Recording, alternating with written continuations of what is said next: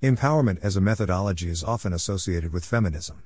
The subject of empowerment of women has becoming a burning issue all over the world, including India, since last few decades, and has changed the overview and the status of this global issue.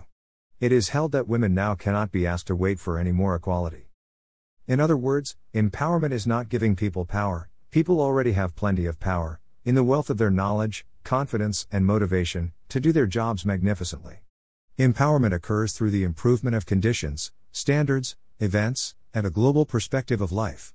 The status of women in India has been subject to many great changes over the past few millennia, which directly or indirectly has impacted the women's reforms in Kashmir as well.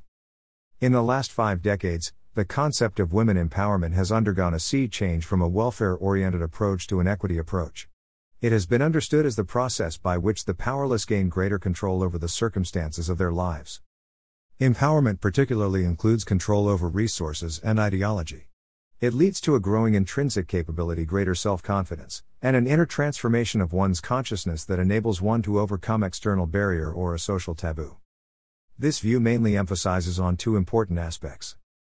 Firstly, it is a power to achieve desired goals but not a power over others.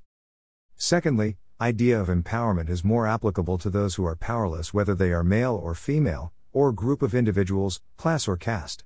Though concept of empowerment is not specific to women, yet it is unique in that and it cuts across all types of class and caste and also within families and households. Women empowerment is also defined as a change in the context of a woman's life, which enables her increase her capacity for leading or fulfilling human life with success. It gets reflected both in external qualities, viz. health, mobility, education and awareness, status in the family, participation in decision making, and also at the level of material security, and internal qualities, viz. self-awareness and self-confidence. Key benefits.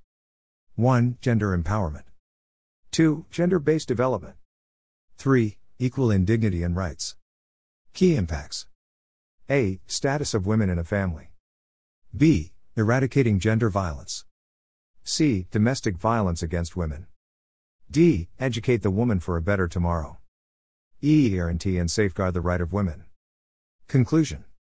As noted by United Nations Human Rights States, we are born equal under a common law, but years after passage of the UN Common Law, about all human beings born equal in dignity, issues of gender inequality continues to persist in our everyday lives. The rights of today's women continue to be a nightmare or not respected. Researchers have done so many researchers exposing the flaws in most parts of the world as to some of the causes of human rights against women. Where most of the countries are creating a passage for all of its working sectors, to grant women equal rights and opportunity, equal in education, jobs and dignity, their right to lead, and be respected, and be a decision maker, the right to choose her own soulmate, to receive equal pay with her male counterpart. Time has come for the UN, social and political leaders to ensure states' governments impose this law to its letter. Equal allocation of job opportunities and leadership. This, if implemented, will be the beginning of better things to come. As a society empowered equally can succeed equally.